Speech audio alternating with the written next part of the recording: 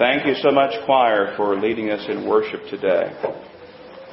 America is running on the momentum of a godly ancestry. And when the momentum goes, God help America. Those words are quite startling and insightful all at the same time. America is running on the momentum of a godly ancestry, and when the momentum goes, God help America. Those words were spoken by the theologian J. Gresham Machen. J. Gresham Machen passed away in 1937. If Machen was correct, where does that leave us in 2012, so many years later? Has the momentum run out? Well, in many ways it appears that it has. We find everywhere we turn that godlessness and sin is running rampant. It is practiced, it is lauded, it is celebrated, it's even rewarded. So where does that leave us today? Where does that leave those of us who love God, who love righteousness, who love holiness? What are we supposed to do? How are we supposed to live? Are we supposed to go into hiding? Are we supposed to go into isolation? Are we to throw up our hands in despair and just give up and say, well, it's just useless? Are we to allow our lives and our attitudes to sour? And we're supposed to just spend our days rehearsing and bemoaning how bad things have become in our country. Now, all of those are important questions to consider, wouldn't you agree?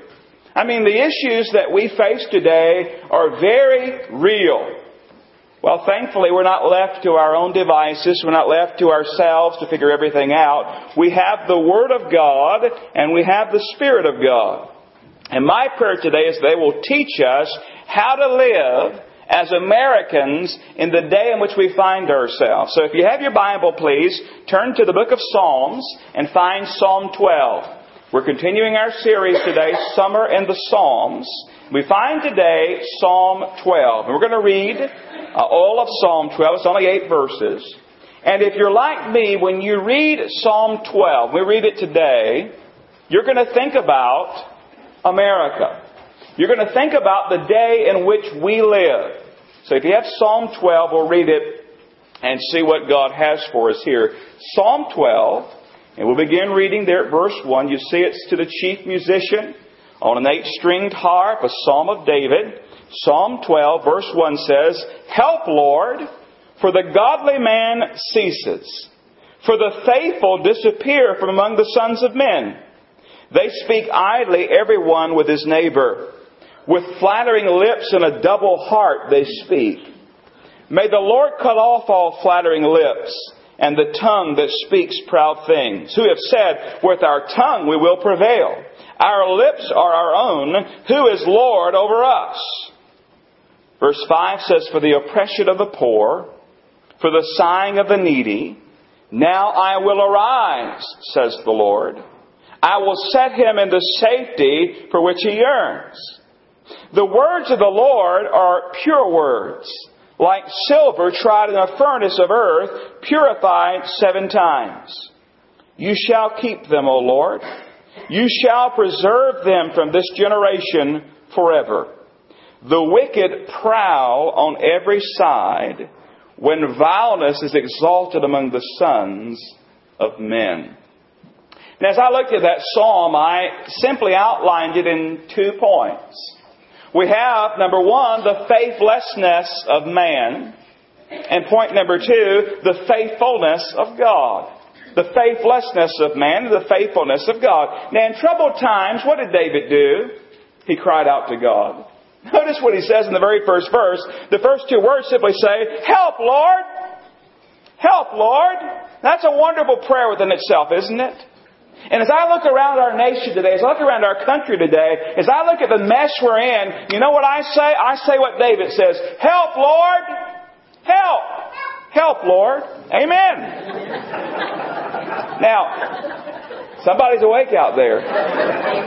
Now, it appeared to David that those who were godly, those who were faithful, they were disappearing from the landscape. It says there, help, Lord, for the godly man ceases, for the faithful disappear from among the sons of men. So let's talk about the faithlessness of men for a moment. I want you to look at the speech of these people, the majority of people during David's time. I want you to notice, it says there in verse 2, they speak idly, every one with his neighbor. Now your translation may say that they speak with vanity or they speak with lying. The Hebrew word there carries all of these ideas. It's the idea of evil speaking or useless speaking or false speaking or lying.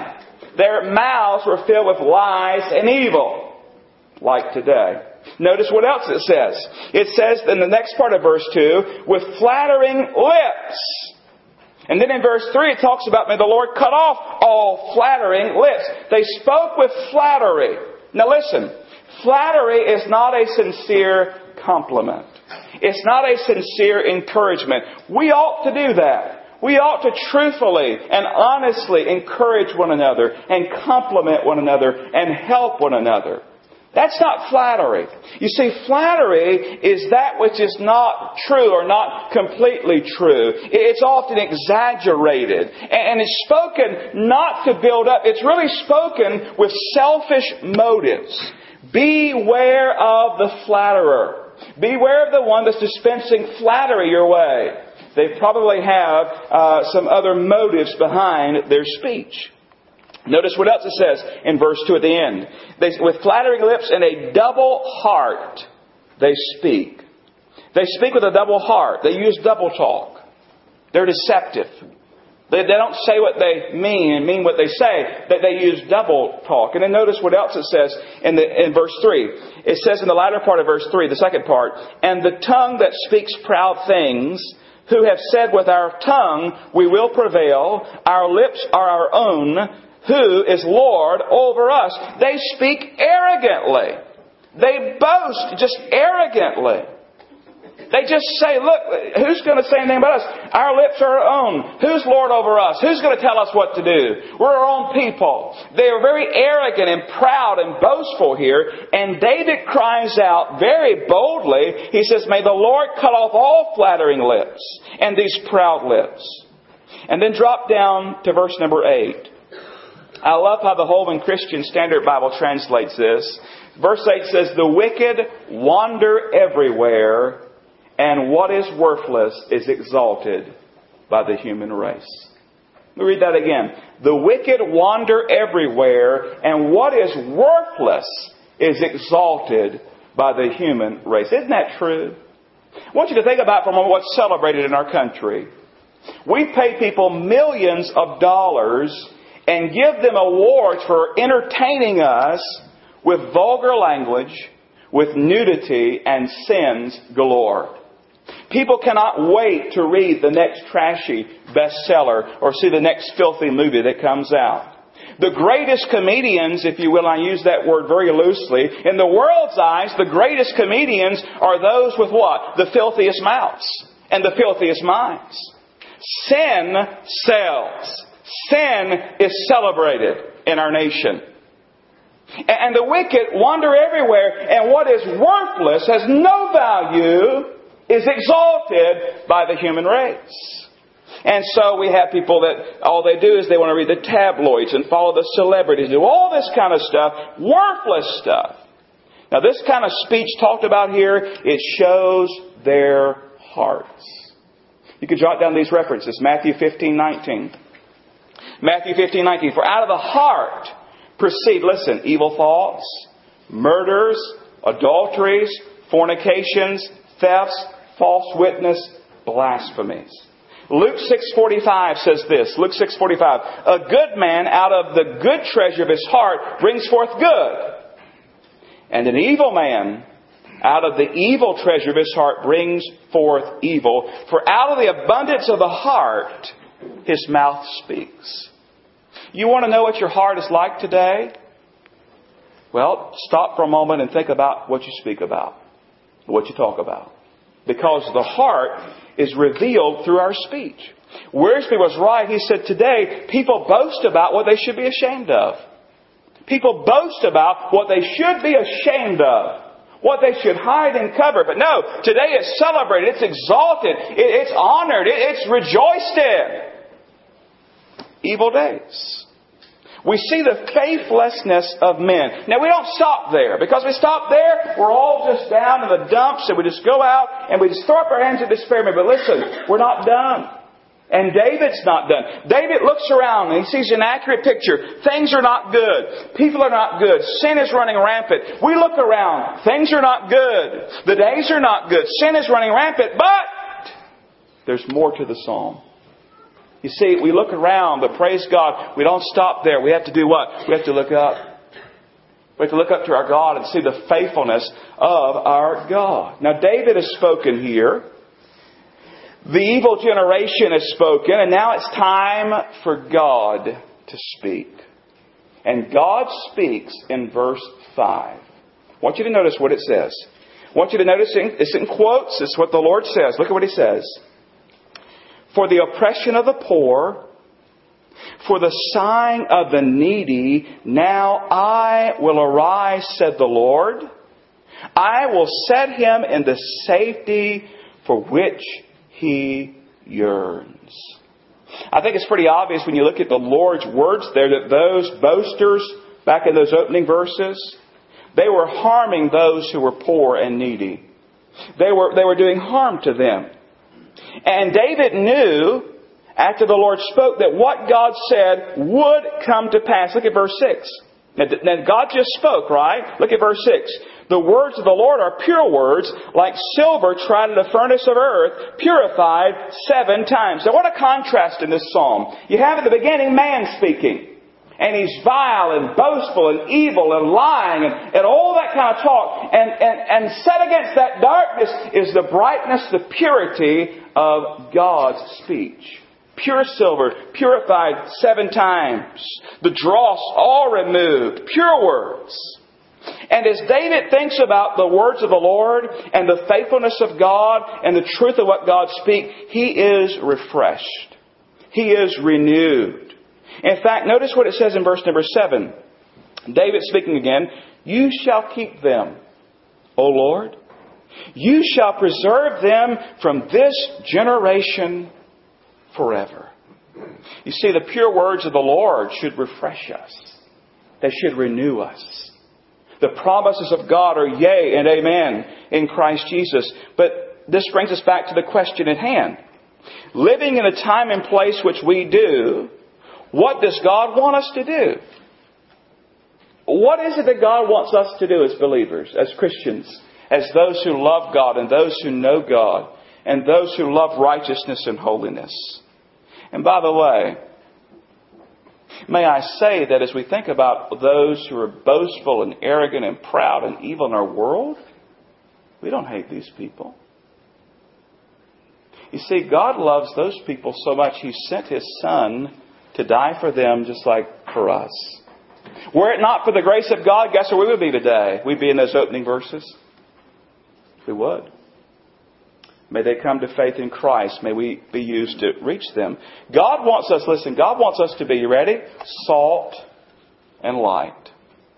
That's what God wants us to do in this evil generation. He wants us to be salt and light. Jot this reference down. Matthew 5, 13 through 16. May be familiar to you, may be new. Matthew 5, 13 through 16. Listen to what it says. You are the salt of the earth. Now, salt's a preservative. Salt is tasty, right? It adds flavor. But listen to what it says. You are the salt of the earth. But if the salt loses its flavor, how shall it be seasoned? It is then good for nothing but to be thrown out and trampled underfoot by men. So we're to be salt. Then he says in verse 14, you are the light of the world. A city that is set on a hill cannot be hidden. Nor do they light a lamp and put it under a basket. Remember singing that growing up here in Sunday school? Hide it under a bushel? No. I'm going to let it shine. Nor do they light a lamp and put it under a basket, but on a lampstand that it gives light to all who are in the house. Listen to verse 16. Now here it is. Matthew 5:16. Let your light so shine before men. That is all men. That they may see your good works. And then how's it end? You remember? And glorify your Father in heaven. God wants us to be salt, and God wants us to be light. Now, knowing that, I have to ask myself this question: what kind of citizen am I? Because God wants me to be salt and light. Now, regardless of what's going on around me and everybody else, I'm accountable to God. I'm standing before God. God says, I want you to be salty, and I want you to be a light for me. I want you to shine brightly for me. I want you to bring glory to me.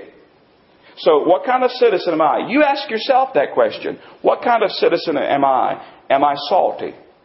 Am I shining brightly? Now, we can learn a lot from this psalm that we can apply to our lives. To be a Christian citizen that makes a difference. And by the way, I want to make a difference, don't you? I don't want to be just part of the problem. I don't want to just be moaning. I want to make a difference. I want to be part of the solution and not the problem. And to do that, I've got to be salt, I've got to be light, I've got to be godly and faithful. Now that seems so general. You say, well, amen, godly and faithful, amen. But let's break it down a little bit more. What does it mean for me to be a Christian citizen who is godly and faithful? What am I supposed to do to make a difference? Well, I think we find it here in this psalm. 3 things as a Christian citizen that I can do to make a difference. I want you to look at them with me. First of all, we know that we must pray. You say, well, that's all you got? Just pray. We know that, preacher. Listen to 1 Timothy 2, 1 and 2. 1 Timothy 2, 1 and 2 says, therefore I exhort first of all that supplications, prayers, intercessions, and giving of thanks be made for all men. But it doesn't stop. Listen. For kings and for all who are in authority, that we may lead a quiet and peaceable life in all godliness and reverence. Now, we all want a quiet and peaceful life, don't we? We want that kind of life. He says, I want you to pray. Now imagine how different things would be if Christians prayed for our leaders as much as we complained about them. He's quit preaching and gone to meddling now, hasn't he? Think about it. I'm asking you, imagine how different things could be if instead of complaining, every time we want to complain about something, we stopped and we lifted up a prayer to the Lord for our leaders. We find it here. What did David do? First thing he did in Psalm 12, he prayed, help, Lord, for the godly man ceases. Are you an intercessor? Are you praying for all men and for all those that are in authority above us? For kings and those who are ruling? I mean, from the local level all the way up to the highest level of our land. Are you praying for them? Would to God that He'd stop us in our tracks, especially when we complain and moan and groan. And I'll do the same thing. I got one of those census surveys. Y'all get one of those this past week? Am I the only one in this county that got one? My mama got one. Your mama got one? Did you help her fill it out? I did. I mean, this thing, how many pages was that thing? And I was bound by law. It said I had to, by law, to fill this thing. I had to tell who lived in the house and how much we made. I mean, it's on and on and on. And the first thing I did, you know what I did? I complained. It's none of their business what this is. None of their business. But you know what? We were filling it out. Gideon and Gabe were there, and we're filling it out. So I got it out. I got to do it by law. And so it asked you, do you have running water? Yes or no? It said, do you have flushing toilets? Gabe says, I'll go check.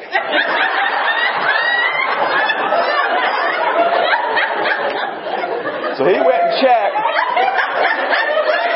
We marked yes.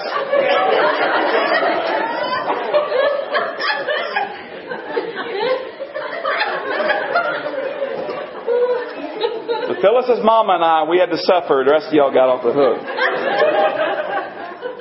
We complain. We do. Now, we enjoy our freedom. At least I hope you do. It comes at a great cost. And I'm so thankful for men and women in the past and those present. We need to pray for our nation. We need to pray for our leaders. I would to God that He would put a stop on our mouths, that from here on, we want to criticize and complain, we stop and pray. What a difference it can make. Secondly, we need to follow God's Word. Now, if you notice what it says in this passage, God's words, we're reminded, are pure and trustworthy. It says there His words are pure like silver. He's one who always keeps His promises. Always. And if we're going to be Christian citizens, we must follow His Word. We must obey His Word. Which really leads to the third thing, and that is this: we need to speak the truth. So we pray, we follow God's Word, and then we speak the truth. David is very bold in what he says here. He speaks the truth. God speaks the truth. And as children of God, if we're a believer, if we're a child of God, God wants our speech to be like His. He wants our speech to be true and pure. Now, His speech, you notice there's likened to pure silver. Now, here's the interesting thing. He wants our speech to be like pure silver too. You say, where do you find that? Here's two references for you. Proverbs 10:20. Listen. The tongue of the righteous is choice silver. The heart of the wicked is worth little. Proverbs 10:20. The tongue of the righteous is choice silver. Listen to Proverbs 25 verse 11. A word fitly spoken is like apples of gold in settings of silver. God wants us to speak differently than the rest of the world. God wants us to speak different from those who do not know Him. God wants us to speak the truth. We mustn't speak like just the world. We mustn't water down the gospel to fit in or be accepted. Now that's a great temptation for so many today. We don't want to offend anybody or hurt anybody's feelings. But listen, the gospel is offensive. The Bible declares clearly that all have sinned and fallen short of the glory of God. There's no other way to heaven but the Lord Jesus Christ. So we're to speak the truth, speak the gospel, but speak it in love. But still speak the truth. We must share the gospel and everybody know that Jesus is the way, the truth, and the life. We need to speak the truth. So we pray. We follow God's Word, but as we follow His path, we live according to godly teaching and principles in God's Word, and then we speak the truth. Let others know about the truth. Now, what does the future hold for America? What kind of tomorrow will we face? What will my kids face? What will your kids face? Your grandkids? What's America going to look like? To be honest, I don't know. I don't know. But as I thought about that, beloved, I thought about the words of an old song. And they came to my mind, and what a comfort they were. Many things about tomorrow I don't seem to understand, but I know who holds tomorrow, and I know who holds my hand. See, I don't know about tomorrow, but I know who has tomorrow in His hand. I know who's in control.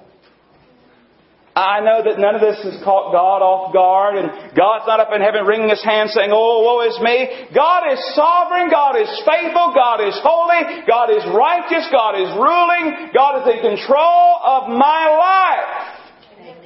And I rest in that. I don't know what's coming. At least not here. But I know what's coming after here. Glory and heaven. My life is in God's hands. Now, I cannot change all that's taking place in our country. I can't and you can't. We can't wave a magic wand. We can't make one decision and change everything. Here's what we can do. We can be salt and light where we are. We can be true Christian citizens who point others to the Lord Jesus. We can be people who pray for our nation and our leaders. We can be people who follow God's Word and obey Him and live a righteous, godly life. And we can be people who speak the truth. Speak it in love, but speak the truth. I can trust today that my God is in control. I can trust that He is faithful. And so I say today, as we close this service, may God help America, land that I love. Amen? Amen. Father, we pray for our nation today. We pray for our elected officials from here, right here in our own local areas to the highest office of our land, our president. Put a stop on our mouths. May those temptations to criticize and complain be prayer prompts, where we stop and say, no, I must pray. I must pray. Because Lord, we realize only You can change things. Only You can truly make a difference. Only You can turn things around. So Father, help us to be true Christian citizens, to be salt and light in our world. Lord, help us to pray. Help us to follow Your Word. And help us to speak the truth. Lord, even in speaking the truth, may our motive and our heart be love. Now I pray today, if there's anyone here who does not know Jesus Christ, that they would experience that true freedom that comes in having their sin forgiven, their names written down, and being given a home in heaven and eternal life. I pray that You'll bless this invitation time, that You'll get much glory to Yourself, and I pray that You'd help people to respond to the working of Your Holy Spirit. In Jesus' name, amen. Our closing hymn this morning is number 292, O love that wilt not let me go, I rest my weary soul in Thee, 292. And if you're here today and you need to be saved, we'd invite you to come. We'll share Christ with you. Maybe you need to come today and you say, I just want to come and kneel and pray for our country. Pray for America. You may do that. The altar is open as we sing 292. Oh, love that will not let me go. Let's stand and sing. The altar is open. You come today. 292.